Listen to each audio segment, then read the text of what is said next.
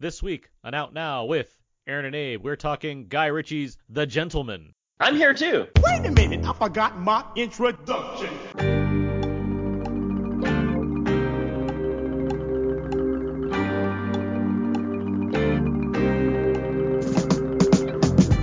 We are now recording, and this is Out Now with Aaron and Abe. I am Aaron, and Abe is running late. He should be here soon, but he'll be joining us soon enough. But anyway, Out Now is a film podcast where Abe and I discuss new movies weekly. We cover some various movie topics, jump into a mostly spoiler-free review, then jump back into other fun movie topics. This is episode 394. 394. Wow. I know. We're that much closer to 400. Abe and I have made no plans whatsoever for what we're going to do for episode 400. But hey, it's coming, so we'll see what happens. And on this week's show, we are talking The Gentleman, the latest film from Guy Ritchie. Which should be a lot of fun to talk about. But we have plenty of other things to do, and joining us to do all those other things and talk about The Gentleman, we have from Old Magic Gaming, the Nothing's On podcast, and the Walking Dead TV podcast, among other places. We have the ever dapper Jim Dietz. Gee, I hope Abe's not locked in a trunk of a car somewhere. Yeah. Or being pushed off a building or something. I mean, this movie, you got to watch out. I mean, I was going to say stranger things have happened, so, we'll yeah, well, you guys do lead active lifestyles. It's true. That's, especially Abe. Jim, how are you doing this evening? Oh, I'm swell. Good. My daughter's learning fractions. I'm trying to help her. Well, you just got to find the common denominator. And so does she now. Now so does she. No, but good to have you back on. Always good to have you on a show proper. I know we like to get the commentaries with you, but good to have you on a regular episode as well. It was a pleasure. For sure. And let's see. Let's get to some show notes real quick before we get underway with the rest of the episode. First up, iTunes reviews and ratings. It is good to get those. It helps out our show, helps other people find our show. Log on to iTunes, search for Out Now with Aaron and Abe. Write us a little review. That'd be great. We just got one recently. It'd be cool to get some more. Roll into 2020 feeling pretty fresh with good positive vibes. So any help there would be wonderful. Thank you in advance. Let's see what else. I mentioned this 400th episode that's coming up. We're gonna do something. We'll have a plan, and there should be some cool things to do. Whether it involves our guests or look back at things or some kind of really cool contest, which should probably be discussed also. But yeah. So well, the thing is, it's like I'm sorry to interrupt, but the episodes proper are 400. Like yes. If you add on like your extra episodes, commentaries, etc., it'd probably be well over that. Oh yeah, we're well over like 600 episodes in terms of like easily published audio easily. that we've put onto iTunes. Right. I was just gonna say, everybody. It's astonishing how much output you guys really you do. We've been doing a commentary for every month since I think like 2015 at that point. So that's at least like 60 episodes right there of commentary tracks. So. Right. But Yeah. We like to push out the content for sure. But we also have for whatever reason, strict numerical ordering of these regular episodes that we've adhered to, and that's what we acknowledge in terms of the leaderboards when it comes to podcasting, I guess. The leaderboards? Are there leaderboards? Yeah. Wow, this is the first I've heard of it. Oh, Nothing's On doesn't go to the podcast Grandmaster and have to officially chart some of the episodes. Well, if I did, I wouldn't be able to talk about it on this show. Yeah, that's true. As we clink our special rings together and move on from this topic. It's a cold day for pontooning. Anyway, iTunes reviews, ratings help us out there. Ideas that we could have for our 400th episode is this best of the decade thing that I've brought up before. It is a new decade, and Abe and I have kind of discussed the concept of talking about our best of the decade, as in 2010 to 2019. I actually have a list that I'm working on and will be publishing hopefully this week. So maybe that could be a fun idea for our 400th episode. Sounds pretty daunting task. It certainly is. I'll tell you. Good thing we're on 394, which means we have at least 6 weeks if we were to pursue something like that. What else? Speaking of commentary tracks, our Bad Boys commentary is up. We did that one for the month of January. It was a lot of fun to do and good timing because of the surprisingly pretty good Bad Boys for Life. But yeah, and February will come along. We'll have something new for you guys then as well. What else? Dad's Movie Corner. My dad has been seeing lots of movies lately, so I'll just give a quick update on that. Ad Astra, he thought was really good. Clemency, he thought was also really good, with Alfre Woodard particularly spotlighting her there. Marriage Story, he thought he liked the performances. He was a little down on the mood, but he liked the performances a lot. Ford vs. Ferrari, he loved. He thought that was excellent. He was like, that's just a great movie. Good Damon and Bale nailing it. So he was really, really happy with Ford vs. Ferrari. And Judy, he fell asleep halfway through. So that's the update from Dad's Movie Corner as far as... That's great. Yeah. Let's see. What else here? I think that's it for show notes. So let's move on. Let's get to some. Let's get to some know everybody. Where each week we ask each other a question or two. Try to set the tone over the podcast. I better get to know everybody. All right, Jim. Let's say you have unlimited budget, what have you. What kind of suit would you wear? Like, let's say you're going to some kind of event, or you just like to wear a suit because who doesn't like to wear a suit when they want to look good? What's the preferred suit style you're going for?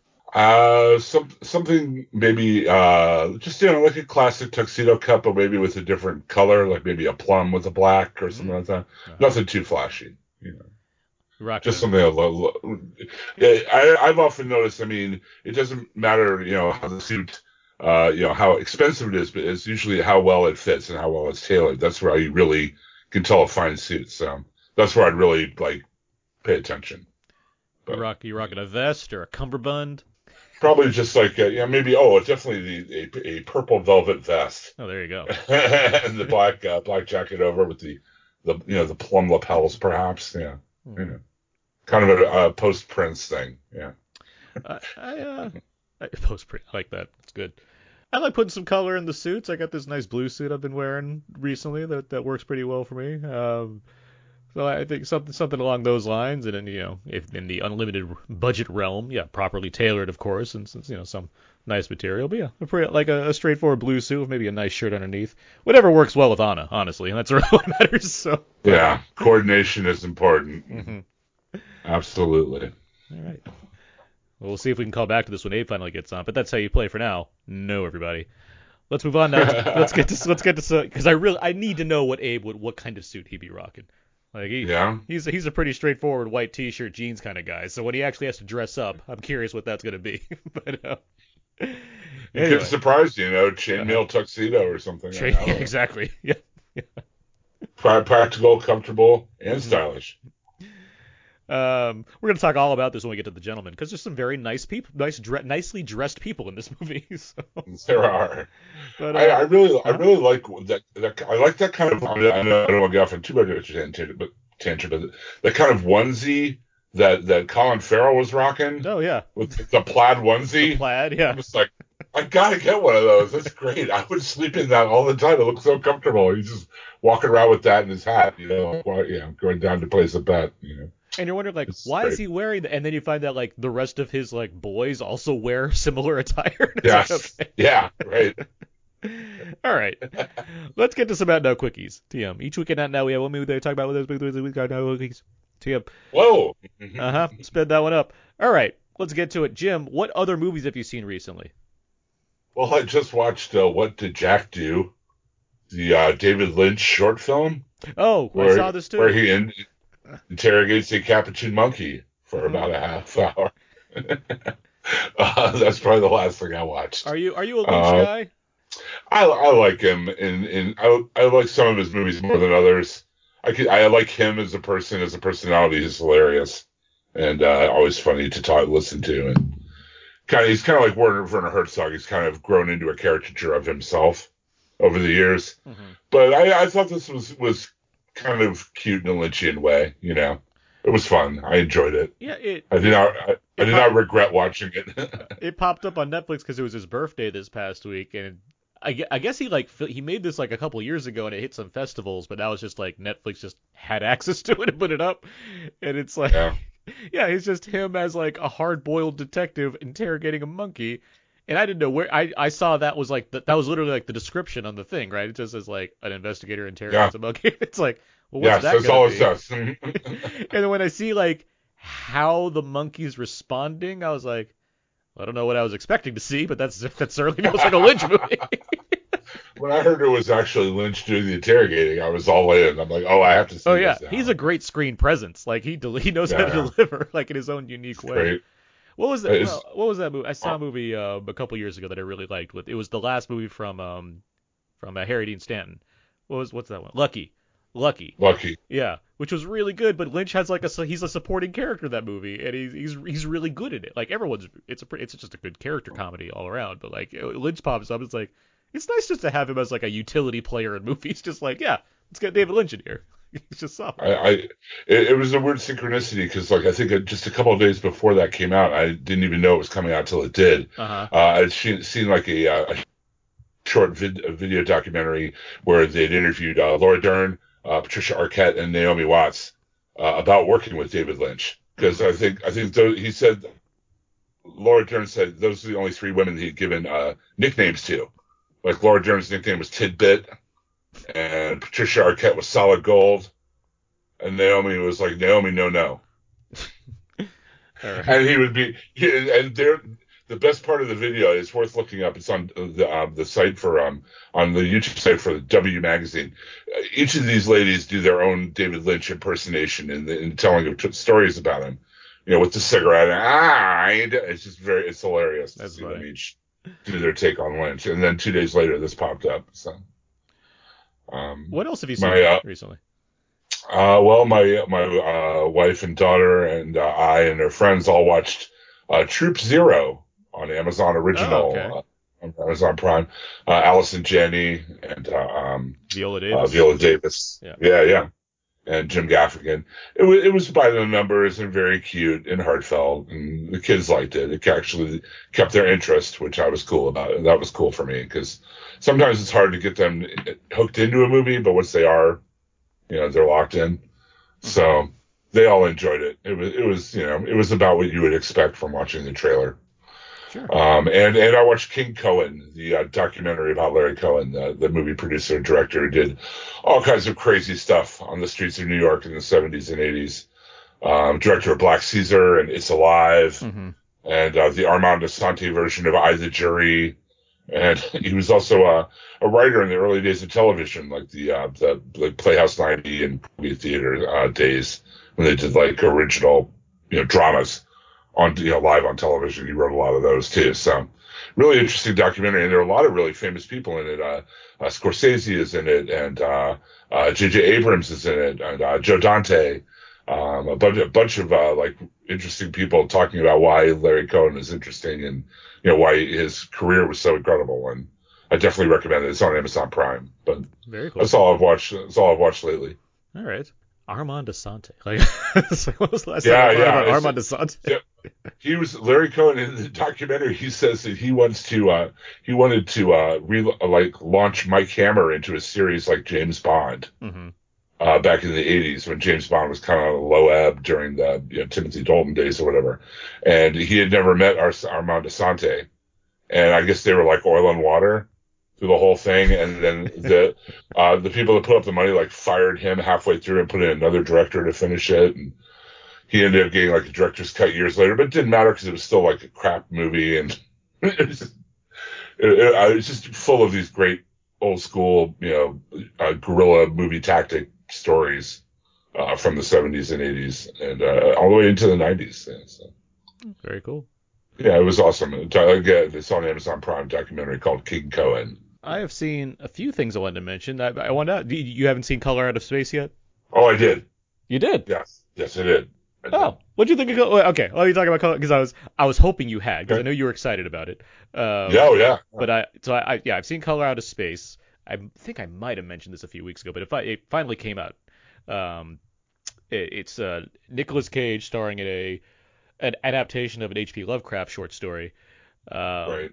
It takes Richard Stanley directing, coming off of years of he was psychotherapy. He was famously fired off of The Island of Dr. Moreau, the 1990s version, and kind of been between his personality and just like the way Hollywood works, he's been out of it beyond like some documentary stuff here and there. This is like his first feature since making that. The documentary of making that Dr. Moreau movie is incredible. It's fascinating. It really is. Like it's up there with Hearts of Darkness. It's like one of the best documentaries ever made about movies. It's just it's incredible. No wonder he went like insane for sure. Yeah.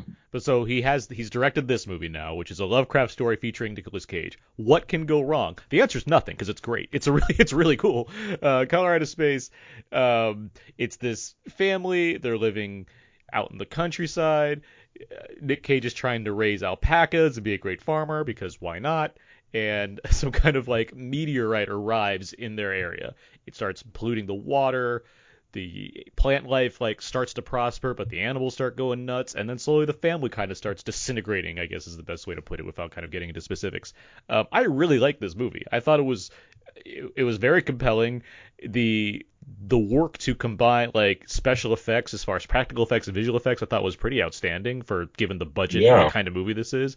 And Lovecraft stuff, like I can't say like I'm the I know a ton about Lovecraft stories, but like of the adaptations of his work that I've seen, like the best ones really know how to capture kind of the atmosphere and the character. And I think of something like Reanimator, or In the Mouth of Madness, some of the more popular ones. So this one I like because it takes its time. Like it really lets you get with those characters and really understand what's going on, and sets a mood of dread, but there's certainly a mood before it really starts going all out with the gore stuff. But Jim, what'd you think of Color Out of Space?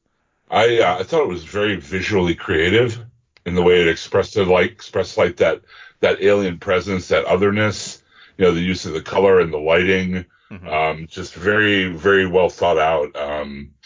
I just was, I echo your sentiment. It was much better than I expected it to be. I mean, I guess I went in with some hopes because of, like I said, Richard Stanley's return and Nicolas Cage, and all this other stuff. But, yeah, it was better than it had any right to be. I really enjoyed it quite a bit. And as far as like, I agree when Lovecraft is like adapted more loosely is when we get better movies. Yeah. From that kind of thing. If they try to adhere too closely to the letter of those stories, they tend to lose the point a lot of the times. Yeah, so it's the mood that you got to get down. Yes, exactly. And like he's often described as unfilmable, which I can understand based off what because I've read some short story stuff just to be like, what makes it unfilmable? Because I'm very curious about this. Like, okay, I see, because it's it could be a lot to try to do as a movie. Right. Like I can understand. I can understand why a studio's hesitant to give Guillermo del Toro like $100 million to make a Lovecraft movie. It's like, yeah, I'd want to see that, but I can also understand why you'd be like, I don't know about this. I get the hesitance.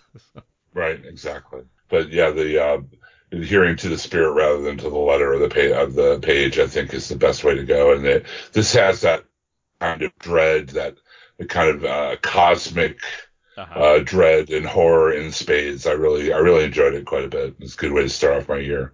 Cool. Between this and the movie we're going to talk about later, anyway. For sure. I've seen a few other things I'll make note of. First is another one is The Wave.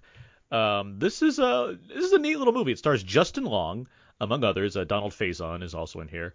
Justin Long plays an insurance lawyer who basically goes on like an unexpected bender the night before he has like a big promotion coming up where he has to like give like a big presentation, and he's given a hallucinogen that kind of upsets his entire world, and it goes from there. But what I kept thinking of when thinking of this movie was the movie was last year, Under the Silver Lake with Andrew Garfield and Southland Tales, as far as these kind of weirded out LA Odyssey films. The difference is The Wave is like an hour shorter than both of those movies because they're both very long. It's not nearly as well, not nearly, but I mean those movies I think are more ambitious, I suppose, but they all have this kind of world bending. Speaking of world bending with Color Out of Space, but they all have this kind of world bending take on reality, where you have a character that's kind of plopped into LA, unsure of himself and what's going on around him, and the filmmaking kind of takes weird twists and turns as far as what his reality is presenting to him. I thought it was pretty good. Apparently I'm just into these weird LA Odyssey movies, but I did like. Well, it's funny because the one you're describing, it kind of reminds me of a trailer I saw not too long ago for a movie called Bliss. Okay. Where a woman gets like this controlled substance or whatever, and she keeps like her reality keeps changing as the at first she's very creative and has all this energy and is their best living her best life, and then slowly like things it becomes like a horror movie. It's getting very good reviews, but it's kind of what you're saying, like reality bending kind of LA Odyssey kind of movie. Yeah, So it's a weird kind of way to set it up, but it ends up working just because of the wavelength that it seems to be on. If you get with it, I think it's actually pretty successful. I think Justin Long is very good in the movie. I like Justin Long in general. I think he can be mhm. both funny, but also he knows how to like he knows how to play an everyman in the same way that like I don't know Luke Wilson or Paul Rudd could play like everyman. And so it works to the film's advantage. I got a screener copy of this, so I wanted to check it out because I know a friend of the show, Jason Coleman, he gave it like 5 stars last year, and so I was like, all right, well, let's see what this is, and yeah, no, it was pretty good, so I enjoyed that. Cool. I also saw Greed. This is the new film from director Michael Winterbottom with Steve Coogan. They've both worked together many times, specifically on the Trip films, which are very hilarious and very popular. But also separately, they've worked together, or separate from Rob Brydon, although he's in the other movies. Regardless, they've worked on 24 Hour Party People, a film that I am a huge fan of, as well as Tristram Shandy. Mm. This is their latest like collaboration together outside of the Trip series, which they are making another one of, which I'm also very excited about. Oh, great. Yeah, the Trip to Greece, I believe, is the Love next one. those. Yeah, As long as they keep comparing Michael Caine imitations, I'm exactly. Yeah. in. Well, this time around, Coogan plays this kind of he's a billionaire fashion mogul who he's had a lot of like successes by basically bankrupting companies but still like gaining all the monetary value anyway, and he's like half-heartedly failed his way to the top. And so now he's a billionaire. He's about to celebrate his 60th birthday, and the movie is very clever in how it presents like what's going on to lead up to the 60th birthday party he wants to throw on a Greek island, and it mixes that with this kind of fictional backstory about this man who like came up, pulled himself up by his bootstraps, and started just making money despite being a terrible person. Uh, I thought it was quite funny. It's a satire. It really preys on things going on today or what have you, and I think it has some very clear messaging that it basically beats you over the head with. I'm not going to say it's great in that realm, but in terms of just letting Steve Coogan and company just be very funny together, it does the job. I was happy with what I got to see here because I generally like watching Coogan and Winterbottom movies together, so yeah, it worked out. So yeah, there's that one. Um, let's Sounds see. great. Yeah. Let's see. Here's some Anna's movies thoughts. Oh, We watched All Monsters Attack this weekend. This is one of the Godzilla films, generally regarded as one of the worst Godzilla movies. oh, Anna's declared this her favorite Godzilla movie she's seen. She had a lot of fun with this. whoa. I can't say that I hated it. I hadn't seen it in a long time, but watching this one, it's like, well, I get what they're doing. They're reusing a lot of footage, but they tell this like funny story involving a little boy who doesn't want to be bullied anymore. Um, and it's one of the goofiest of the Godzilla movies. But I can't say it's unwatchable by any means. It's very watchable. It has a lot of goofy stuff going on. And so as far as the entertainment value goes, there's a lot to there's a lot to have fun with in the realm of Godzilla. We also I'm trying watched. to think. Yeah. I'm trying to think what the absolute worst Godzilla movie is. Um. Would it be Smog Monster? No. Oh no, Smog Monster's great. I love Smog Monster. Yeah. The I didn't because I have that Criterion set. I've been watching all of them. Yeah. Yeah. I'm not a big fan of Abira, the sea monster, just like the giant lobster. Yeah. That Uh, whole like heist side story or whatever is just kind of boring. Yeah. it's not great, and like the monster action in it's not particularly great either. So it's just kind of like a rough watch. Space Godzilla's okay. 'Cause it's got great production design. And I really like that's not the Showa era either, but Godzilla's Returns, the 80s Godzilla, the one that like kicks off the Heisei era, that one's it's not very fun to watch. It has a great Godzilla design in it, but it's not a super fun movie to like to dig into. It's kind of a drag. It's one of the few where since America re-edits or was re-editing most of the Godzilla movies, it's one of the few where the re-edit actually plays better because you get to kind of cut out some of the clunkier stuff from that movie.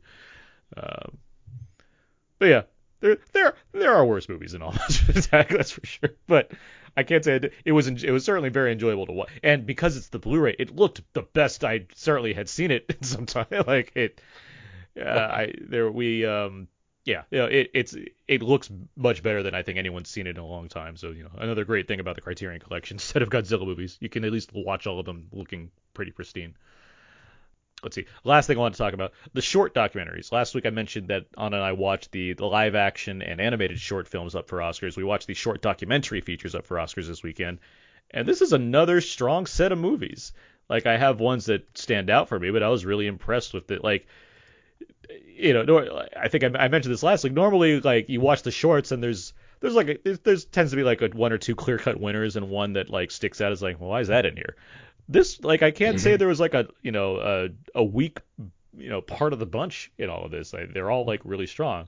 There's one that focuses on the sinking of this Korean ferry that happened. That was a really tragic story, and the way it's put together I thought was really interesting. There's one about these girls in Afghanistan who are being taught to learn. It's called Learning to Skateboard in a War Zone if you're a girl, and so it follows this group that's in Kabul that's put together a program to teach children and girls how to skateboard. Wow. In an effort to kind of get them away from the harsh realities of what it is to be female in some of these societies, and learn to kind of have confidence in a different kind of way, specifically through skateboarding in this instance, which I thought was really fascinating. One's called Life Overtakes Me. It's about these children that are falling into comas these refugee children that are falling into comas. It's really sad and upsetting. There's one called Walk, Run, Cha-Cha about these Vietnamese people that basically they've come together through dance. And the last one is St. Louis Superman, about a battle rapper who's become not only an activist but a representative for St. Louis, who wants to get a bill passed that will help change his community. There's just a lot of like really good movies here, and some of them are uplifting, some of them are tragic, but I was just really impressed with the crop of short films that made their way. That feels like more than just campaigning, but actual like effort to get good movies in here. So yeah, I was impressed. So yeah, that's great. Yeah. So were they available they available for you to watch like in a theater, or you watched them at home? Or? This is a good question. I had press screeners, but they will be made available to the public this Friday, the 31st. They will be in around 500 screens. You can find the shorts in like their own program, where you can watch all of them in theaters. And I'd encourage it, nice, because I do think the shorts are certainly worth watching. You get a lot of really creative and ambitious talent out there. So it's if you can find the short films playing in a theater near you, go see them. Go support the shorts. All right, that's enough quickies. DM, let's move on now. Let's get to our trailer talk, where we talk about one of the newest movie trailers of the week, when it's coming out, what we thought of it, what have you. This week we're talking about Free Guy.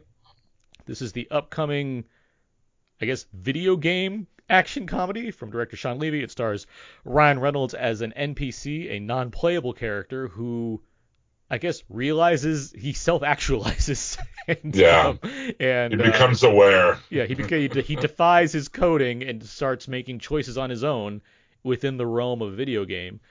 You have Ryan Reynolds as the guy. You have Killing Eve's Jodie Comer in here. Stranger Things Joe Keery. Taika Waititi's in here for some reason. We'll see. But Jim, you're a gamer. What'd you think of this trailer? It reminded me very much of the premise of Wreck-It Ralph, when he didn't want to wreck things anymore. Uh-huh. Like, this guy doesn't want to be an NPC anymore. He's become, I don't know. It's Ryan Reynolds' charm. I mean, how much can you bank on it anymore? I mean, on one hand, you get, Detective Pikachu, where he was relatively a benign and positive part of that movie, with the voice acting and his little thing at the end, spoiler. But then you got some stuff like Six Underground, where he just kind of wore on me after a while. So, this could go either way. I think the premise is executed well enough in the trailer, but whether they go beyond that, who knows?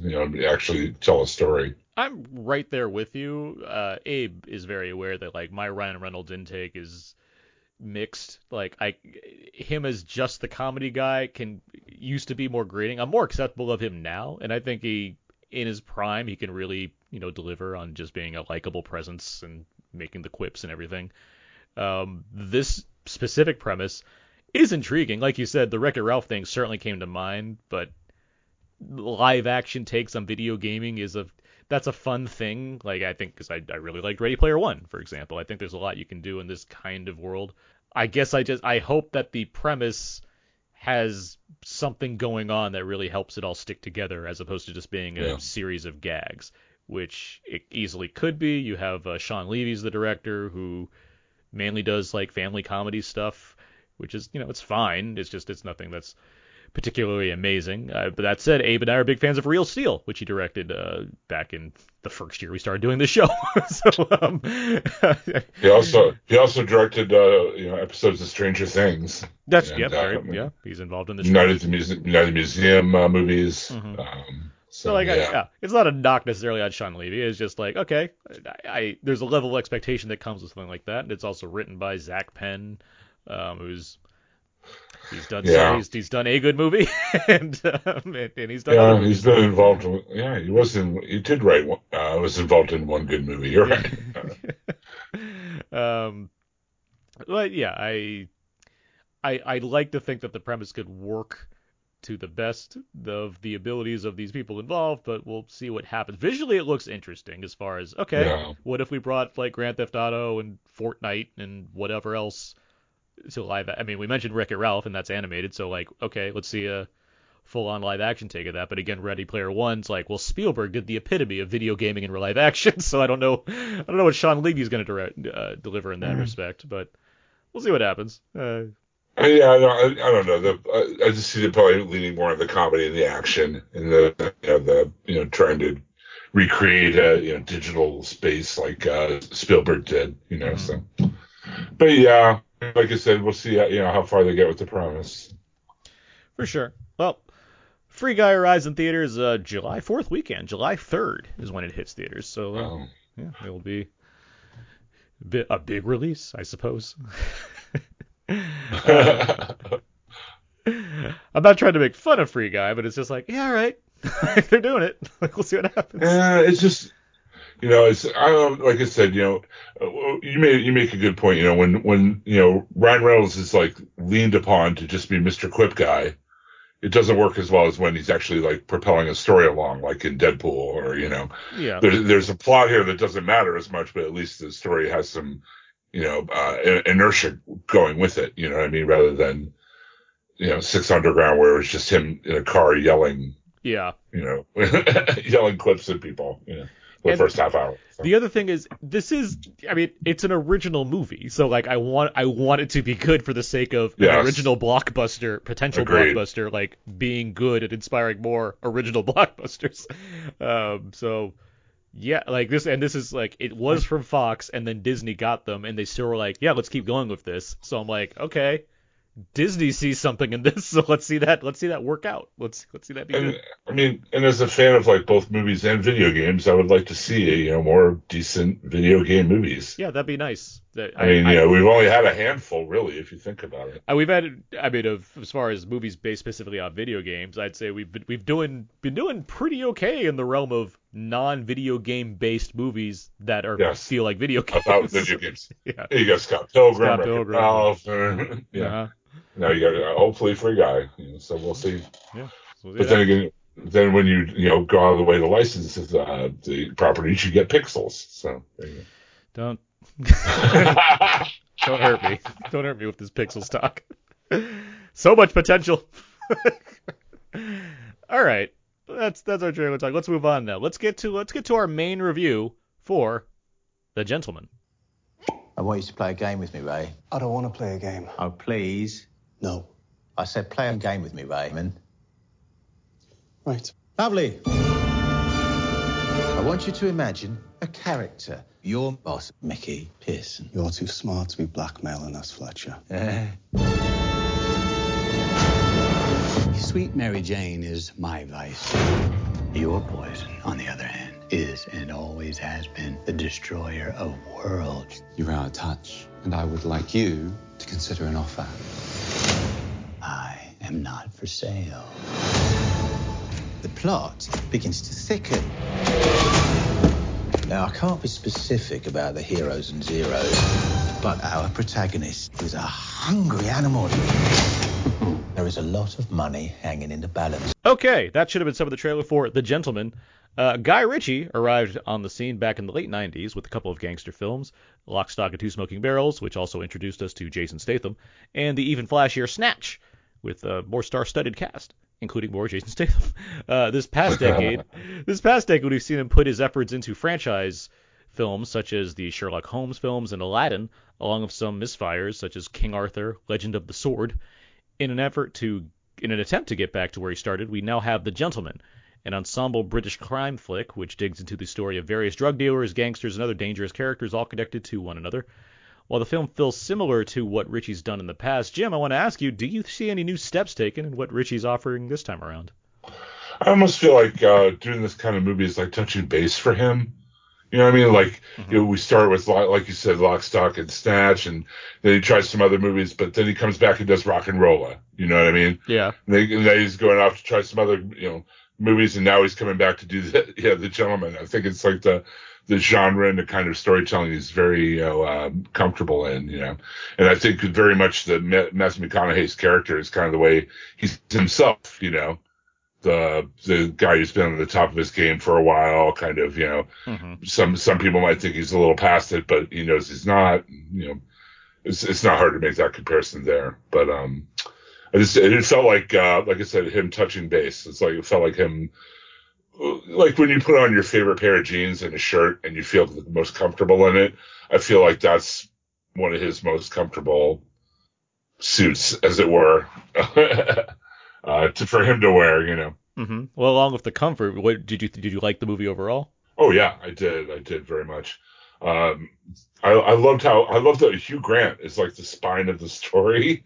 The unreliable narration or whatever. I mean, did not expect that performance at all from him. But yeah, I liked it. I liked it a lot. I thought it was well executed. I thought it was well written. I liked it. I enjoyed it.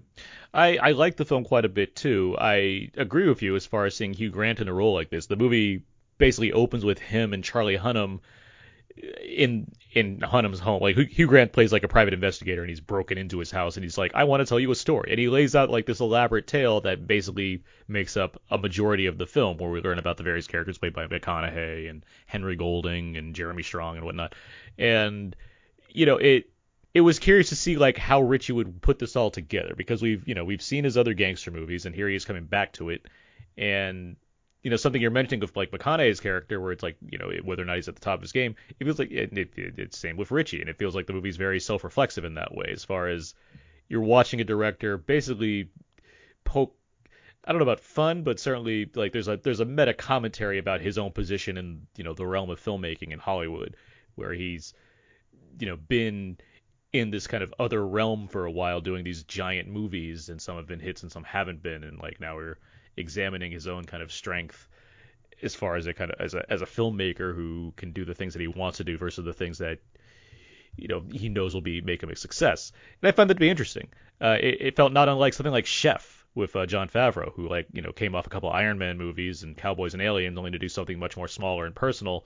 But that film was also very much commenting on the fact that there was a chef who was on top of the world doing certain things, but he also wanted to do something personal again. So it's neat to see these filmmakers like go back to the well to an extent, but also just kind of recharge the engines. But I liked what I saw. I thought, after doing Aladdin, I was very curious if Aladdin was just like, that was the end of his whole like PG-13 2010s era, basically, where he was doing all of these like franchise movies. I was curious if doing a R-rated gangster movie again would be like Ritchie's going to be out of his, out of control and really throw it in like this, like Sam Raimi coming off of the Spider-Man movies and doing Drag Me to Hell. Like if he was going to like just really let things loose. But I think it's a fairly like contained movie. Like it has his little embellishments or what have you, but like it's still very, it has a focus. It has a kind of a way it wants to do things. It's not as wild as something like I think Snatch is, where there's a lot more, I don't want to say energy, but there's a lot more, I don't know, a different kind of momentum. Do you think what I'm saying? I get what you're saying. It's like it's more controlled with this. It's like it's definitely, like you said, the I would kinetic, I guess would be a good word. The earlier movies were kinetic with the camera work and like the zoom ins and things like that. There's some of that here, but most of it is just he's very conscious about where the camera is. The way he's sweeping. There's one scene in particular where it turns out to be not what you think it is. Yeah. You see the scene at one point, and then you see it again later in the movie, and it's from a different perspective. But it seemed very deliberate. You know what I mean? It seemed like a very Guy Ritchie movie. It seemed like this is absolutely the movie he wanted to make. The locations were great. For the different setups and everything. And I just really enjoyed it overall. I didn't expect it to be a great earth-shattering blockbuster. But I was really entertained, and the writing was sharp, and I enjoyed it quite a lot. I enjoy these kind of movies in general from him, though. So I do too. I'm a big fan of Lock, Stock, and Snatch, and Abe and I are huge fans of Rock and Rolla. I like how I say that a lot, even though like Snatch and Lock, Stock are like favorite movies of mine, but like Rock and Rolla, I just really like it a lot, and I like championing it, but just because it's really enjoyable. I watched it and Snatch this in the past 2 weeks, both because I haven't seen them in a while, and because I'm seeing a new Guy Ritchie movie, might as well watch some of his other gangster movies again. And they're both still really enjoyable. Snatch, I haven't watched Snatch in a number of years now, so watching that, I was like, this movie just fires in all cylinders. Like, it really just gets going. And that's the thing about The Gentleman. I think it kind of takes its time for you to kind of get in the rhythm of the movie, based off the kind of the story framing that's going on here, like as opposed to just setting you off right away with whatever the plot is involving McConaughey's drug dealings and what have you. You have to kind of get into the rhythm, like with Hugh Grant and Charlie Hunnam going back and forth and slowly figuring out which character's which and what their kind of objective is. It doesn't make it bad necessarily, but for a director who I know for being so, like you mentioned, kinetic with his visuals and directorial style, it felt like, okay, we're not pumping the brakes, but we're kind of easing on the accelerator before we really before the film really starts to cook. There's a lot of metaphors in there, but I'm going for it. Yeah, he's getting into his Ridley Scott third act of his life. Yeah, exactly. Great cast here. You mentioned Hugh Grant. Absolutely. It's great. The blackmailing that he does is great in this. I just love it. He's just very coy and kind of cheeky, and it's very well played. Really leaning into the practically gay stereotypes in here in terms of his innuendo he keeps launching at Charlie Hunnam's character. But yeah, he is like this oily guy who's like really having hit Grant as this character is having a ball, and it's a neat thing that you mentioned this. Like I don't think we've seen him like really like this before. Like so it's fun. I could not think of another movie where he did a performance near this. Yeah. But yeah, he's fun in this. Let's see, who else do we have? Yeah, Charlie Hunnam, who, again, when he's British, I think he's very good in movies. Like, I think he does. He is good in this. He's got a certain, like, understated thing going on in this that is very good. It's just like he plays kind of the consigliere to McConaughey's Godfather, as it were. He's the Tom Hagen of the film. Right, exactly, yeah. What'd you think of McConaughey? I think he's very relaxed, which I guess makes sense. He's a big time weed dealer, so it's not too surprising, I suppose. I liked him in the role, and I liked his chemistry with Michelle Dockery. The scenes they had together, I really could feel their chemistry together, and the scenes he has with Hunnam are great. I mean, they just have that. You can tell they work together on it. They have that kind of body language that people who've known each other for a long, long time have. Where there's kind of like, the guard is a little bit left down, you know what I mean? A little bit let down amongst the two of them. I'm thinking of the scene where Dry Eye makes his first appearance. Yeah, Henry Golding's character. Yeah. Henry Golding's character. Oh, by the way, Kevin Feige, there's your Namor, okay? Oh, he'd be a great Namor. That's a great point. Wouldn't he be a great Namor? Yeah, you're right. Yeah. I'll take my $1 million now. Thank you, Disney. Anyway. But especially that scene, there's just like some really good like tacit stuff, body language between the two actors that I noticed in that scene. And I thought he was great in it. Colin Farrell like steals pretty much every scene he's in this movie for Yeah. me anyway. Honestly, this does He's not. great. It He's doesn't great. surprise me. Like walking into this, I'm like, I'm probably gonna like Colin Farrell the most. And yes, he is great. Like he has a lot of fun in He's this. great. The character he plays is just excellent. Just Part of this movie, something I kind of thought about after the fact is like, it feels like Guy Ritchie wrote like a lot of great scenes for individual characters and just kind of put them together, because you have like. You have a standout scene for like McConaughey to like deliver a big monologue. You have a big one with Charlie Hunnam where he walks into this like drug den essentially to lecture these characters so he can get one person out of it. And you have Colin Farrell's basically his introduction scene where he's like basically like there's some rude people in near where he is and he challenges them to a fight, but like a proper fight. And it's very funny. And again, he gets to be Irish. He gets to be in his natural like accent, and I feel like that allows him and like Hunnam to like improvise in the right sort of ways. Like they get to play with the characters more. And it feels like they're all very like, regardless of how well developed each of these characters are, they all feel like they feel lived in, I guess is the best way to put it. Yes. That's a good way. That is a good way to put it. They do feel lived in. They feel like comfortable with each other and in their own skin and where they are. But yeah, I thought it was a strong movie. It's not earth shattering or whatever, but I thought it was really, for what it was well done. The title is very apt, calling it The Gentleman. There's a lot of like, not just like in the terms of like British people being proper. There's a kind of the fact that they're all criminals and gangsters and what have you. Right. It doesn't get past them as far as how to be professionals about their business, where they're all treating each other a certain way with a certain cadence, the class. Like I can't say it's not deep in a thematic way when it comes to kind of taking on class-based societies in the same way that we had last year with like Us or Parasite, but in terms of how these people treat each other based off what level they're standing at, as far as being a billionaire or being a low-level gangster or what have you, they all address themselves in a certain manner that I thought was like, I get why this movie's called The Gentleman. You have Colin Farrell, for example. He has one scene where people he's involved with have done something, and he needs to make amends for that. And instead of like, being loud about it or, causing trouble, he simply says, I accept responsibility for what my boys did, and I'll do whatever I can to repay you on behalf of them. Like, so there's like a weird sort of like respect thing going on throughout this movie that I thought was really interesting as well. The dealings too between Matthew McConaughey's character, Jeremy Strong's character too.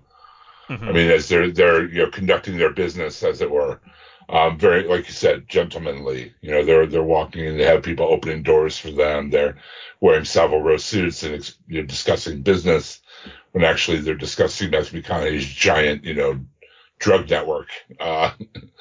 So yeah, it's aptly named. It was great to start out the year. This is like one of the first, quote unquote, big movies I saw this year. So it was great to start off the year with this. Sure. Let's see. I was trying to think about the things I wanted to make note of. A lot of we mentioned the suits earlier and like how well dressed people are. This is a big like hats and mustaches movie too. Like there's a lot of people like wear like like glasses or hats, or they have like various amounts of facial hair. It seems like there's a lot of dress up going on in this movie, which I thought was pretty funny. Charlie Hunnam, when he was grilling that steak, I thought was going to burn that beard right off. It was so big and bushy. But yeah, definitely, there's a lot of what's the word I'm looking for? Tonsillary charm to go around in this. Sure. People are looking sharp in this, and it's a sharp dialogue, sharp suits. The action when it happens is like quick and crisp and kind of humorous usually. The dialogue. In its own way. He's got his wordplay thing going on where there's a lot of. And I was watching Snatch again too, where it's a highlight of that movie as far as how they kind of analyze what they're saying to each other. There's a lot of like semantic looks at it, like the phrasing of things. There's a lot of that here, which I really like. I think that's something Ritchie does well with his gangster movies in general. It's not too dissimilar for something like Knives Out, where Rian Johnson's kind of dismantling the genre while still playing into it. He's doing that here, where there's gangster stuff happening, but he's still kind of taking apart the things that make it up, whether it comes down to like the machismo involved or various other things, that kind of go with this genre. He's having fun with it. Like, it's not an out and out comedy necessarily, but there's still like ways to explore what this genre does, which is always, I think that's interesting. Yeah, and then you see the two different takes Henry Golding's character and Jeremy Strong's character have on trying to take over what Matthew McConaughey has. Mm-hmm. The approaches, coming at him, and the way he deals with each of them in turn is great. It just was well structured. I thought it was well written. So it didn't surprise me that Ritchie also wrote this. So. I was hoping Abe could speak more to this when he got here, but I can't not mention the fact that you have Henry Golding's character, and he's part of this Asian group of gangsters. There's a lot of reductive things going on, I think, on their part, as far as how Ritchie chooses to handle the Asian characters in this movie. And I can't say that I looked over it as far as he's just having fun, because it's there. There's a lot of jokes about accents and things like that, which are. It feels dated in a weird way, where it's like it's 2020 and it's like you can't. I don't know how easily it is for a white director to get away with that kind of thing at this point. And it's the only area where I was like, okay. I mean, most of this film, it's not trying to be like specifically offensive, and I get that the characters are, most of them are trafficking in crime and what have you. But it's like, all right, there's an added element here where now we're singling out various ethnicities. It's like, okay. Okay, I see your point. Yeah, I thought Golding's performance as Dry was pretty good. Just as that, like, I think Grant at one point describes him as a millennial firework. I thought that was an apt description. I thought he played the role very well. But yeah, I totally get what you were saying about that. In terms of it's more of how the other characters are referencing to him and some of the other Asian mobsters, where. They're pronouncing things certain way to kind of get at them or what have you. And there's ways where that works, like Colin Farrell having fun with the guy's name whose name is Fahuk with a P with a PH, and it's like I see there it's like it's not like that's the wordplay thing, where other areas it's like it's leading specifically into stereotyping again. And it's just like, okay, it's the kind of thing that like keeps it away from being at the level of like Rock and Roll and some of the other ones where I'm like, yeah, I really just like this all around. But it's an element that's there, and it's just I wonder like, okay, Guy Ritchie, what other tactics could you choose to handle this in a better manner? But it doesn't hold it back from being a mostly very enjoyable movie. Did you like the script aspect of it? Like Hugh Grant's character presents a screenplay essentially of what he's telling to Charlie Hunnam's character. Right, it's a blackmail screenplay. It's like like his whole deal. Like I don't want to spoil anything or whatever. He comes in, he's like, "You're paying me X amount of dollars, and I'm going to tell you why." And here it is, And he puts he has like a screenplay written, which ties in at the end of the movie in a funny way. I liked the unreliable narration of it, the way he was kind of the spine of the whole story, and kind of at points where the story would break, you'd be like, "I'm doing this now," but now we're getting to the good part, or things like that. It was a good performance. It was good enough to kind of carry those transitions through as he's telling the story. You know what I mean? Uh-huh. So I enjoyed that aspect of it very much. It helped the story along at points where there normally would just have been regular transitions. You get these little like taunting, him calling Charlie Hunnam's character darling and stuff, and having to make a mistake, and like all this things he's doing to get under his skin, right? It was a cool little like aside, and then back to the main story, and then I like the structure. I thought that worked. Yeah, the kind of in addition to kind of being self-reflexive about Ritchie's own career, the meta commentary going on about movie making and how that kind of plays into where the film goes. I did think it was clever enough. It was clever enough as far as like, okay, there's a new way he's trying to tackle this kind of genre. It doesn't just feel like he's doing another Snatch necessarily. He's doing a gangster movie that has like some other ideas to go along with it, and it reminded me of Seven Psychopaths, honestly. Which movie I'm a really big fan of as well. But that's another movie. It's a good movie. It's really analyzing like what a movie is to begin with within the realm of a movie, and any movie that can remind me of Seven Psychopaths is good in my book because I really like Seven Psychopaths a lot. But yeah, what is there anything else? Any other thoughts on the Gentleman in general? I'm afraid not. All right. Well, it's all I've got. When should people go and see this movie? I'd say in a weekday when you get the cheaper rate. At least I do anyway. I have the AMC Perks card or whatever. I get a few free movies every month and then discounts the rest of the time. But I'd say it'd be a good, like before or after a meal, a good date night movie if they like this kind of thing. All right, I hear you. Yeah, I'd say it's a solid matinee. I could agree. I think there's fun to be had if you see this with an audience for sure. I think the kind of the general joy you get from kind of all acknowledging the humor that's coming out of this or whatnot, and getting on a big screen, I think it's worthwhile. If you're a fan of Ritchie's gangster films in particular, I think there's plenty to enjoy here. So yeah, sounds like we both like this movie. I wish I could have heard what Aya had to say about it because I thought he was going to be here by now. Yeah, me too. Yeah, but what about all right, yeah, all right. Let's well, that was The Gentleman. Let's move on now. Let's get to our our game. Oh boy.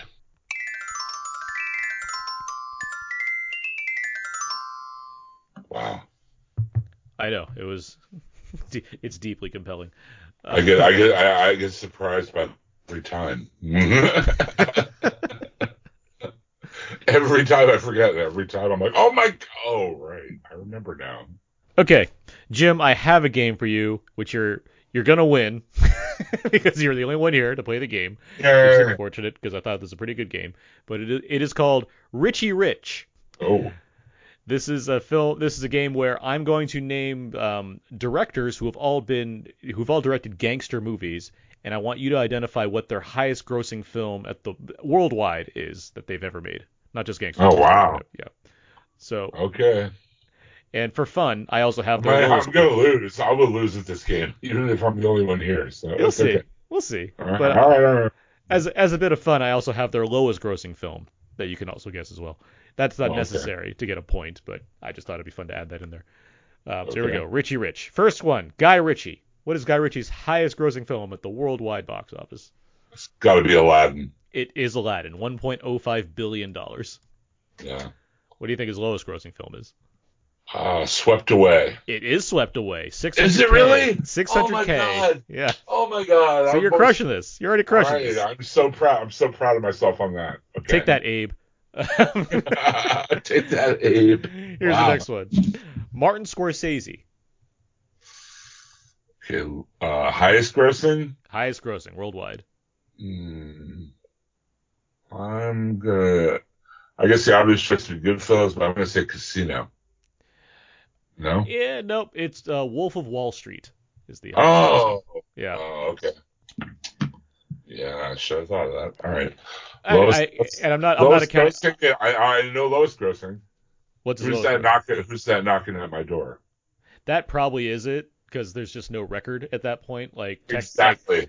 Yeah, based off the numbers.com, it's Mean Streets, but that's only because there's just no reporting on the box office at that point. Yeah. Okay. Next one, Francis Ford Coppola. Highest grossing would have to be Godfather, right? It is the first Godfather. That is correct. Right. Like, even without inflation, it made a giant chunk of money. Oh yeah, it did great. It was huge. Yeah. It partially saved Hollywood. Like, that's how much of a success it was. But, by chance, you know his lowest grossing film? I'll give you a hint. A lot of these are either their later films or their earliest films. What do you think his lowest grossing movie is? I want to guess One from the Heart, but that's probably not right. It's low. It's low on the list. Yeah, I bet it is. That movie bombed with a capital Ba. Jeez Louise. I One from the Heart is all I'm drawing up. Fine. It's Tetro, the film featuring Alden Ehrenreich, young Han Solo, where I first saw him. I was surprised because I thought it'd be Twixt, that movie, that crazy movie with Val Kilmer about like vampires and shit. I forgot about that. Yeah, I know. Yeah, but that made like $1.7 million, where Tetro only made $518K. So didn't buy too many new vineyards with that film. But next one, Brian De Palma. Untouchables. It's in the top 3. Mission Impossible is his highest Oh, grossing film. of course. Yeah. What an idiot I am. Got that cruise money. Yeah. Sisters? Sisters actually did not okay, but I think it's low. It's not the lowest. And again, I mean, it could be some of these ones that just were before there were box office records. But Passion is like his latest film is currently marked as his lowest grossing. Yeah, I was going for the earliest movie, De Palma movie I could think of off the top of my head. No, that's fair. It's a good choice. Quentin Tarantino. Once Upon a Time in Hollywood. Nope, it's Django. Django Unchained. Oh, really? Django made more money. Oh. $450 million worldwide. Oh, wow. I thought Once Upon a Time had made more than that. Once Upon a Time, I think it's like at I want to say 380, maybe most. I might be overshooting that. It's in 300 somewhere. Okay. What's his lowest grossing? He directed? Yeah. I guess Reservoir Dogs, right? It's Reservoir Dogs, yeah. There's no trick there. It's Reservoir Dogs. It's one of see, that's one of those what I call VHS hit movies. It's like it did nothing, like Shawshank Redemption, or a lot of movies they did like nothing in the theater, but everybody saw them on VHS or at home. So yeah. The Coen Brothers. Ooh. Oh, Brother? It's not Oh Brother. No. It's True Grit. True Grit is their biggest film. Really? Yeah. Wow. You got that. It's the combination of things. You got Bridges coming off an Oscar win, so he's at his height. You have Matt Damon, and you have Josh Brolin. And it's a western, like a western, like a remake western, and it's like them at the height of their powers, like so. Oh, totally, I get it. I just I didn't realize they made that much money. That's awesome. Yeah, $252 million. So yeah, for them that's pretty high. Blood Simple. It's Blood Simple. Yeah, there's no. I love that movie so much, though. Oh, it's great. It's terrific. I love that movie so much. That was one of the movies that's like, wow, I really want to get into watching movies now because it's really, really good. Michael Mann. Okay. Oh wait, no. There's something like I'm just gonna hit my head because it's so obvious. I'm gonna say Heat, but I know that's not right. It's not Heat. It's Collateral. Again, that Cruise money. That Tom Cruise money. He's bringing it in. Yeah, hit myself in the head right now. Yeah, I should have known. What do you think his lowest is? I know it can't be Thief. Gee whiz, I have no idea. Miami Vice. Well, Miami Vice made money. I mean, it didn't do well. It didn't do great, but it made money. It's his second movie, The Keep. The Keep is his lowest movie. Oh, The Keep, right. Yeah, Thief actually did pretty good. It's still one of his lower, but I mean, given budget and when it came out, like, it makes sense. The Keep was a giant thing. What else? The Keep is a deeply, deeply strange movie too. It is. Seen that? Yeah. It's a movie. Yes, it was a movie, absolutely. Also very low on the list, Black Hat, his last movie with Chris Hemsworth. That movie did. I forgot about that. Terrible, because it cost $100 million. It made 20 worldwide. We call that the Doolittle syndrome now.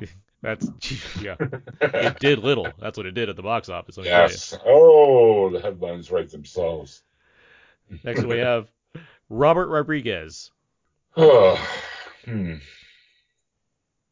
I want to say Grindhouse, but that can't be right. Dusk Till Dawn? Nope, it's Alita Battle Angel. No way. Yeah, it made $400 million all around the world. It did. Great. I had no idea it made that much. That's great. I'm so glad it did. I was so worried. James Cameron knows what he's doing. He'll get that movie out there. Okay. Okay. We'll see what's at Avatar 2. El Mariachi. Yeah, it's El Mariachi. Yeah. It's $2 million. I'm getting the lowest one every time. Yeah, you're actually nailing the lowest ones pretty well. Nailing those. Here's a fun one. Takashi Miike. Oh, man.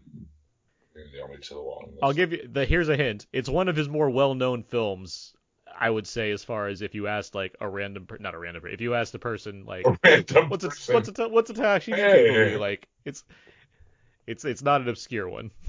or at least for American audiences. Okay. I want to say I don't know. I'm not going to get it right. Detective Story. I don't No, know. 13 Assassins. 13 Assassins. Yeah, did his job.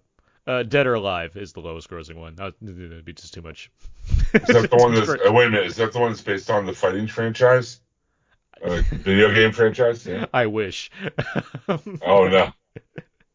A different Dead or Alive. Fair enough. I just threw this one out because I thought it'd be fun. But John Huston, because he's done a couple gangster movies. Yeah, you did. Highest grossing. That's tough. That he directed. Yeah. I also have what he acted in, what his highest grossing film is. I thought that'd be a fun bonus as well. Wow. Well, look at you.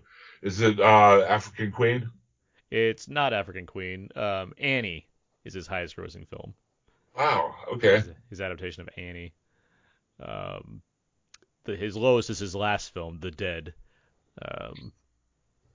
Right, I think it was like late 80s before he died. It was really great to see. Oh, I'm sorry. I'm sorry. No, go. I was just gonna say it was really cool to see him in The Other Side of the Wind. Oh yeah, They released that on Netflix. Saw that footage of him, like still kind of like and playing that kind of like lionized character in the center of the storm. It was great. For sure. His highest grossing film as an actor, Casino Royale, which he also directed, the original Casino Royale. Oh, the Woody Allen one. Yeah, the one that's like, hey, there's a funny bit in here, and it's not a good movie, and anyone that says otherwise is wrong. God, I remember watching it like. I'm not a huge Bond person though, so. Last one, Tony Scott. Tony. There's a running theme here on which movies are the highest for people. If you can think of that, you'll have the answer.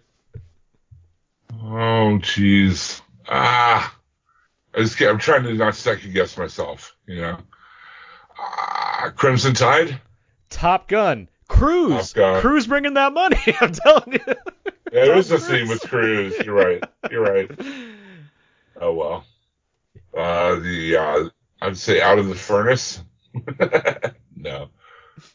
It's posthumous release, so. Maybe The Fan. It's not The Fan. It's The Hunger. Lost. It's The Hunger. Really? Yeah. I love The Hunger. That's a good movie, man. Yep, but it's his lowest gross. With inflation, it's probably did better than some of his other movies. $4 million in the 70s. That's not bad. It's a solid vampire flick right there. Yeah. All right. Well, that was Richie Rich. And Jim, you did a pretty good job, I would say. Well, thanks. I appreciate it. Competing against yourself and you got a lot of the lowest grossing ones, which I think was the harder thing to think about. But yeah. All right. I do what I can. Now let's do a little out now feedback, where we go over some of the various questions and answers on our Facebook page, facebook.com/outnowpodcast. We asked a number of questions to the listeners.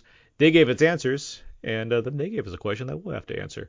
But let's do this. Jim, feel free to jump in with any answers you may have. I think you threw in some on the Facebook page, but yeah. Whoops. Sorry about that. No, you're all good. That just means you're prepared. I'm willing to ask myself the tough questions. All right. Let's see. First question we have here. Who is your favorite Guy Ritchie gangster or criminal character? Michael Lee, friend of the show, has Bricktop from Snatch. Chris writes, was going to say Bricktop, but I'll also add Mickey O'Neill, Tyrone, Johnny Quid, and any of Jason Statham's characters. Who's your favorite gangster or criminal character from a Guy Ritchie movie? Jeez, I don't know. It's tough to choose. And I don't know. I guess I'll just go with Jason Statham in Lock, Stock, man. Bacon. Yeah. Big Chris, Big Chris. I was gonna say Vinny Jones. He's a lot of pretty fun. Great. But you know what? Dennis Farina kills me in Snatch. I think he's so funny. Yeah. He's so frustrated, but he has these great bits because he's interacting with a lot of the characters. He's a lot of fun. Yeah. Let's see. Next question we have here. What's your favorite Matthew McConaughey performance? April writes True Detective, his True Detective performance. Chris writes Dallas Buyers Club, Dazed and Confused, and Mud. Sarah writes Magic Mike, Ghosts of Girlfriends Past, and Sahara. Justin writes all that is listed so far. Also A Time to Kill, Fool's Gold, and Reign of Fire. Jay, friend of the show, writes Interstellar. Joseph, friend of the show, he has True Detective and Nothing Else Comes Remotely Close. It's my favorite television performance of the 2010s. And Jim, you put Dazed and Confused. I did. Sorry. Wooderson. I love that performance. True Detective is great as well. I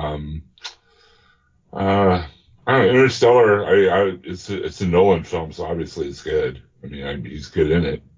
I watched Serenity lately, the movie he made with Van Hathaway. Was Anne Hathaway last year, and wow, did you see that? Did you see the ending of that? It's in particular. The Jeremy Strong reunion that he had this year. I mean, it was no match. Yeah. I'm a huge fan of Killer Joe. Killer Joe. It's he's playing against type in that one for sure. It's good. That was in that run from like Lincoln Lawyer to I guess Wolf of Wall Street, where he was just like doing everything. Like it was that reconnaissance that I was talking about. He was like doing just reconnaissance. Yeah. Nice. Is that yours? No. I cannot take credit for that. Okay, I see. If you had come up with that, I wanted to pass it along to the rest of the world, so you got credit where it was due. It's been heard. It's not mine. But, he had a run going there though till he won his Oscar. Let's see. Next question. What are some memorable deaths in gangster movies? Justin writes basically the end of every one, but that one in The Irishman when he kills Hoffa was pretty brutal. Spoilers: Jimmy Hoffa died in real life. What? Did he? I know, right? But I thought they never found the body. I thought there was hope, right? He might be on that island of Tupac. Let's see. Jeff writes Boondock Saints where the cat gets killed. Get a gif of that. Let's see. Jeffrey writes Fredo in Godfather 2, Tommy in Goodfellas, and the entire final act of The Departed. Scott writes the ear cut off and shooting in Reservoir Dogs. Todd writes Fredo in Godfather as well. Al Capone taking batting practice in The Untouchables. And Chris has True Romance, Clifford Worley's death, so Dennis Hopper's scene, that big scene in the movie. Any other memorable gangster deaths you can think of? I know I just mentioned, but Black Caesar, when he gets shot in the street, it's still fresh in my mind after just watching it. I mean, Sonny Corleone, obviously, at the toll booth. The toll booth. Yeah, that's always a classic, right? End of Bonnie and Clyde, I'll throw in. I just rewatched that recently, and that is a movie that holds up really well. Oh, it's terrific. Yeah. Be sure to Arthur Penn. Be sure to throw on our out now commentary track for Bonnie and Clyde. I just found the VHS, so now I have another excuse to watch it. So. There you go. What's it? The assassination Robert De Niro pulls off in Godfather 2, where he's going over the rooftops and everything. He puts the towel on the gun and shoots the big guy. That's a great one. I just had another one too. Anyway, let's see. Next question. Who are some memorably sleazy photographers or press characters in movies? This is reference to Hugh Grant's character in The Gentleman. Scott writes Burt Lancaster in The Sweet Smell of Success. That's a great answer. Justin writes Nightcrawler. Of course, the X-Men, the famous photographer. No, the Jake Gyllenhaal character. Of course it was the X-Men. Yeah. Because he can teleport, so he can get himself into neat places and take photographs. Right. He's better than Spider-Man. Let's see, Jim, you have Danny DeVito in L.A. Confidential. Keep everything very hush-hush. On the QT. Let's see, Todd has J. Jonah Jameson. Christopher has Stephen Lang in Manhunter, Anthony Perkins in Mahogany, Kelsey Grammer in 15 Minutes, and Jonathan Pryce in Tomorrow Never Dies. What an eclectic set of answers that is. That's a good set of characters. I totally forgot about Jonathan Pryce in Tomorrow Never Dies. And let's see, Chris has Kirk Douglas and Ace in the Hole, a fantastic performance, and Jake Gyllenhaal in Nightcrawler. Yeah, I can't get past some of these. Are some great picks all around here. Yeah, no doubt. Yeah. I just thinking about it makes me want to watch Nightcrawler again. That movie was intense. Yeah, it's fantastic. One of the best of the decade, some would say. But would they? Who would say that? I can't recall if it's in my top 20 or not right now, but it's high. That's for sure. Let's see. Favorite unhinged Nicolas Cage performances in reference to Color Out of Space. Scott has Face Off. Todd has Nothing Compares to His Performance in Deadfall. Justin has Leaving Las Vegas. Chris has Mom and Dad and Leaving Las Vegas. And you, Jim, you put Drive Angry or The Wicker Man. Yeah, or I'd have to add Face Off when he's wearing the priest outfit too, or he's supposed to be his face on John Travolta's body at that point. I'm sorry. I always get confused with that plot point. But yeah, Drive Angry is a messed up movie. I don't know if you've seen it. But... I've seen Drive Angry 3D in 3D. Wow. Well, now I'm even more impressed with you as a human being. Yeah, of course. I don't know if it's his most unhinged for me as maybe Vampire's Kiss, but okay. Yeah. But it's not necessarily unhinged, but he has things that he has to do in it. But Matchstick Men, which I'm a huge fan of, speaking of Ridley Scott, there's a point where, because he plays a character who's on medication, and there's a point where he needs new medication, and because he has he's crippling OCD and all kinds of things going on, and in his quest to get more pills, he just starts yelling at people in a pharmacy at one point, and it's really funny, but it's also just a great level of cage rage just put into one sequence that I think really works. Well, I'm sitting here, I'm remembering his performance in Wild at Heart. Oh yeah.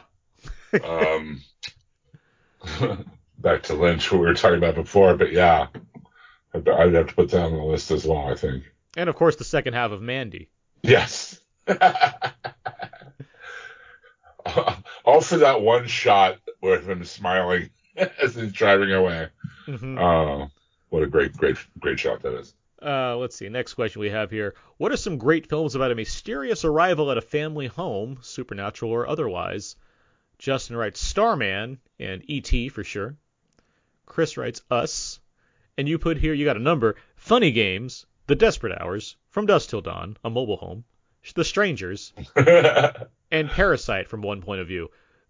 That is a great set of answers. The Desperate Hours. I haven't thought about that in a while. I love that. I love that movie. It's one of my favorite Bogart performances. Yeah. I just haven't thought about it forever. There are just a lot of movies with that premise, and just for some reason I thought of all this. But yeah, good movie. Funny Games is deeply disturbing. Yes, it is. It's effective, but it's just it's an upsetting movie, which is by design. It's one of those movies you can watch once and that's good. You don't have to watch it again. Yeah, and yet he's like, I'm just going to remake the movie for America, so you have to watch it again. It's like, okay. Okay. Let's see. We got one question this week. It's from Chris. He writes, what's a film from last year that you love that most people hate, and what's a film you hated that people love the most? I have some answers for this. So Jim, while you think about that, I got a few here. As far as movies that I was a big fan of that people hated, people were just wrong for Godzilla King of the Monsters, obviously. I mean, I don't know why. Wait a minute, was that panned? Because that movie was awesome. It didn't get the best reviews, and it didn't do very well as far as box office is concerned. That said, it's a Godzilla movie, which was pretty niche to begin with. But I mean, I feel like even as understandably, I'm a Godzilla fan. You're a kaiju fan as well, Jim. But it's like, yes. I know what I wanted to get out of this, and I got that thing, and I think that thing was done pretty damn well. The bar isn't very high to begin with, but at the same time, this is kind of the epitome of what you'd want in a Godzilla movie made in 2019. I mean, it does the job for me. So I was very happy, as well as disappointed that there was not more embrace over how good that movie was. And I don't know. I like 21 Bridges a lot. I thought that was fun, and that seemed to go into it was a decent movie. It was kind of a throwback. Yeah, it was a fun cop flick. So like the 70s, 80s cop flicks we don't get anymore, Yeah.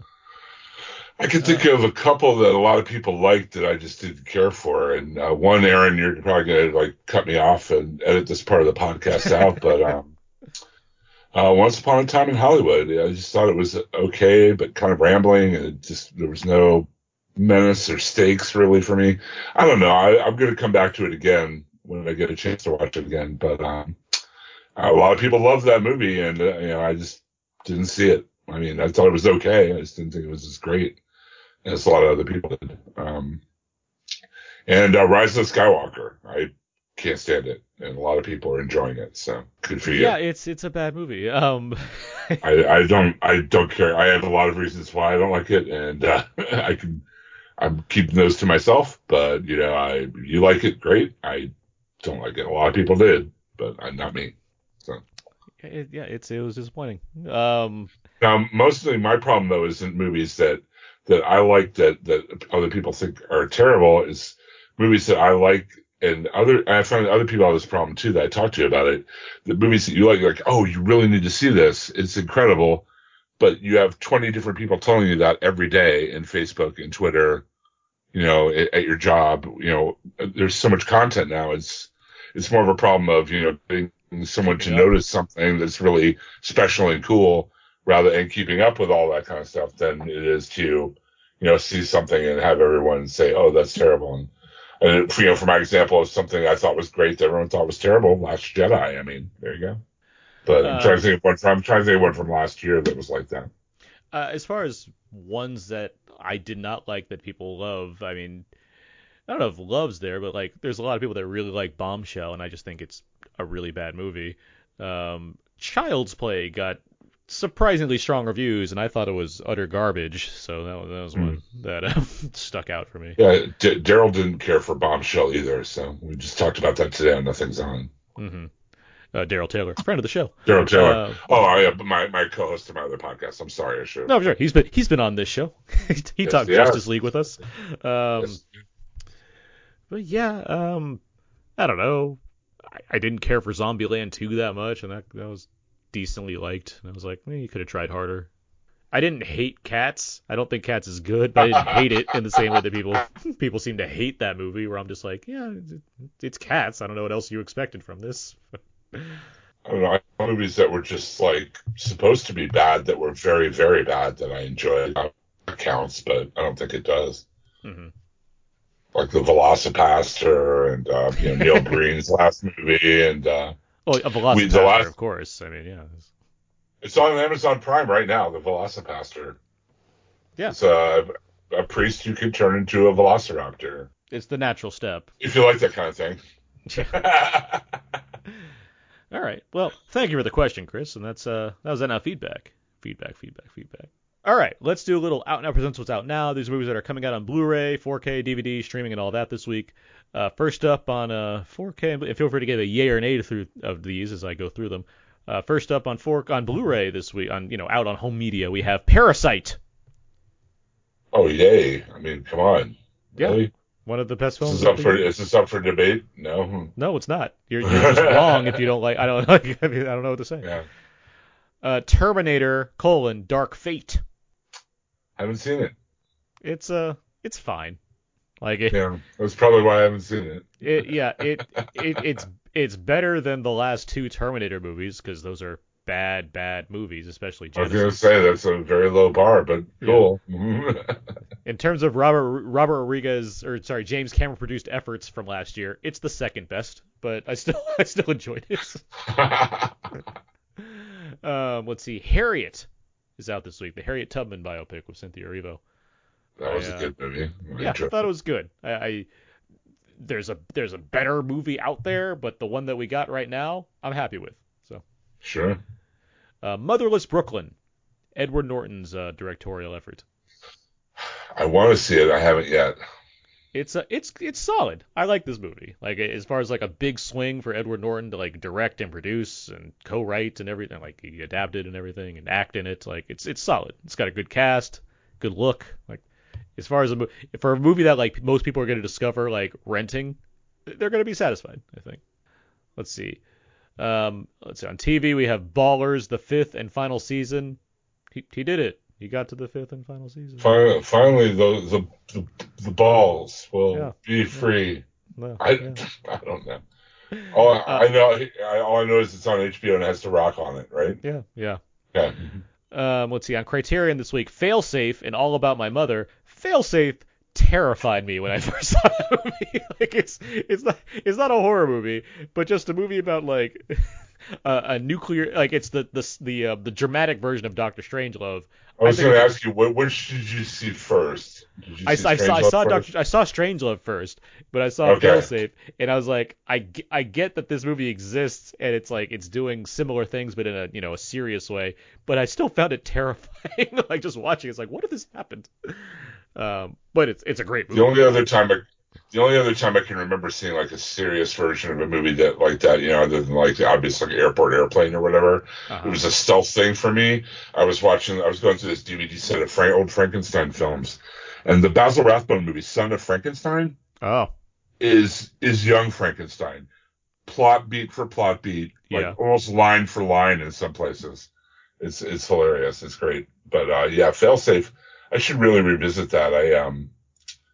There was that whole like subgenre there of nuclear terror movies. Yeah.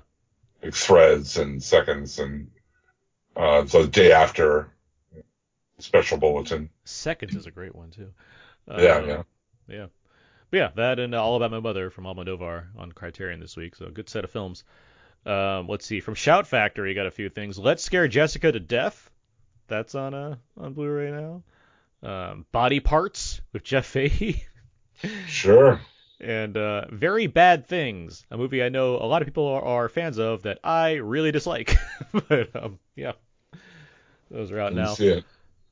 And let's see, new to streaming this week on Netflix we have The Chilling Adventures of Sabrina Part 3 for fans of the Sabrina series. Yes, I'm very happy. And there's a new docu-series out that actually sounded pretty interesting called Pandemic: How to Prevent an Outbreak. And I think it's like a 6-part docu-series that like goes over various parts of the world that had to deal with outbreaks of viruses. It sounds terrifying, but also fascinating. I want to. My friend Dubraska just watched this, and she said it should be called Pandemic: How to Scare Yourself that your sniffles are going to kill you in 24 hours. And she was like, "Oh, my arm kind of hurts. Oh my God, it's the pandemic." Yeah, it's very scary stuff if you're not ready for it, I guess. See, Anna and I prepared because we play the game Pandemic, so we know what to do. Oh, you know exactly what to do. Exactly. Good for you. Yeah, we get the right jobs and everything and stop the virus. Preparation. Yeah. On Prime this week, nothing super new, but I did notice that Cube and Cube 2: Hypercube and Cube 0 are now on Prime, so you can watch the Cube trilogy. Also, Midsummer just dropped. Yeah, that came out. I think it was last week or something. So if you didn't get a chance to see that, that's there. I know The Lighthouse is available for rental now. A lot of people I know, I didn't get to see it until I rented it at home on pay-per-view. So. Well, yeah, their A24 films are always gonna wind up on Prime eventually, anyway. So yeah, good to keep looking out for those. Let's see. Hold on a second. Guys, apologies on tardiness here. Where did you guys leave off? You're just in time because we're at when we're gonna do for next week's show. Hey, all right. You made it. Made it. The answer to that question is I'm not quite sure yet. I think we're gonna try to get some people on that have been to Sundance Film Festival and do a little Sundance bonus episode, which should be fun in itself. So yeah, we'll see where things go from there. Before we get to the very last segment, Abe, did you have any brief thoughts you wanted to share on The Gentleman before we wrap everything up? I'm sure that you guys probably would have covered this too. I think the brief thoughts are I'm glad that Guy Ritchie is kind of doing like these English London gangster movies again. But at the same time, it felt a little bit helter-skelter at times. I think that there was like some narrative roundabouts, and I like the way that he was trying to introduce you to this, I guess, meta script within a script type thing, but also I think it is a little disservice to the way that the plot could be a little more cohesive. All in all, I think there was like some good performances from the folks, including my boy Henry Golding, who is fast becoming one of my favorites of the last like year and a half. But in all, it's not a terrible mess, but it's also not very great. So I would land on it as like probably like an HBO Netflix type thing. All right. Well, thanks. Thanks for getting those 2 cents in there. Last thing we do now. What should people go and see right now? What do you plan to see next? Jim, what should people see in theaters right now? I'd say go see 1917 on the biggest screen you can find. Yeah. All right. That'd be my advice. What are you seeing next? I'm probably, my wife and I are rewatching, or I'm rewatching. She's watching for the first time The Expanse. So we're in the middle of the second season of that. I've seen it already, but she's now getting caught up, and I'm catching up along with her. And we're trying to watch The Mandalorian together, but she still isn't really sold on it after the third episode. So. Hey, at least you gave 3 episodes a try, though. Yeah, that was cool. Yeah. But She got to some good stuff. Yeah. But that's probably what I'll be watching next is The Expanse with her tomorrow night after Jeopardy. Cool. Abe? Definitely Echo 1917. Go check that out. If you haven't seen Little Women as well, go check that out. Next, not really sure. I mean, there's like some interesting things that are out, but nothing that really grabs me. Like Rhythm Section and also Hansel and Gretel look like they have good trailers, but not as though I'm kind of just thinking that they're going to be okay movies. Yeah, 1917, Uncut Gems, if they're out there, because, I mean, anything that's up for an Oscar right now is generally at least very good, so you can't really go wrong. I am excited for Gretel and Hansel, mainly because I like the director Oz Perkins, who did The Blackcoat's Daughter, which I was a huge fan of. So I want to see what he can do with maybe a bigger budget or what have you. See if I want it to be good, but it's January, so I don't set my hopes too high. I do know my kids are hyped for the Sonic movie, especially my son. Oh, wow. There you go. Yeah, so we're gonna definitely be there opening night probably, or that weekend. Very cool. I'm seeing a Romanian movie called The Whistlers this week, which is about it's a heist film where the characters use whistling as a tactic to help them. I saw that trailer. Yeah, that looks great. Yeah, so I'm excited to see that one because that one looked really cool. And with all that said, that's gonna do it for this week's episode of Out Now with Aaron and Abe. You can find more of my work at my personal blog, thecodeofzeke.com. Everything I do ends up over there. I'm also writing at WeLiveEntertainment.com. Take a look out for this week for I'll have my write-ups for the various short films that I was able to check out with Anna in the past 2 weeks. And I'm also on Twitter at AaronsPS4. Abe? I'm more fun stuff at my Instagram, abe.mua, and twitter.com/WallerSmoose. # made it. Jim Dietz, where can people find more of you online? You can follow all of my podcasting antics by following me on Twitter at Yoda Jones. Great. You can find all the other episodes of Out Now with Aaron and Abe on iTunes, Audioboom, Spotify, and Stitcher. SoundCloud, Podomatic, and HHWLOD. Email us at outnowpodcast@gmail.com. Facebook.com/OutNowPodcast or Twitter.com/OutNow_podcast. And our Instagram page, Instagram.com/OutNow_podcast as well. Jim, thank you very much for joining us this evening. Jim, thanks for holding down the fort. Hey, thanks for having me, guys. It's always a pleasure. For sure. And until next week, that's going to do it. So until then, so long. And goodbye.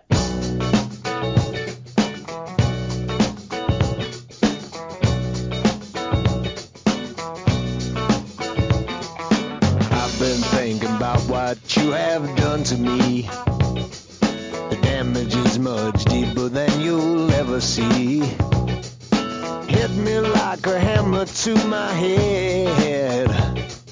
I wonder were you pushed or were you led? Why did you do it? Why did you do that thing to me?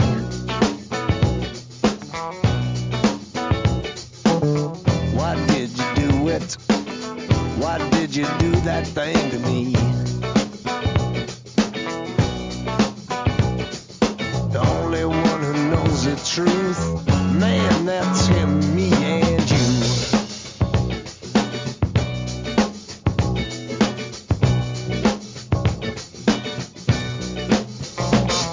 My friends, they listen to the things I say. They listen and they hear more every day. But I know they never understand it, because it was no accident, you planned it. Why did you do it?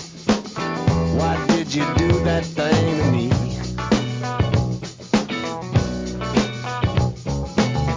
Why did you do it?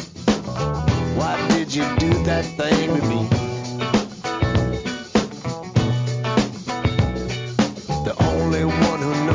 Truth, man, that's him, me and you. 1, 2.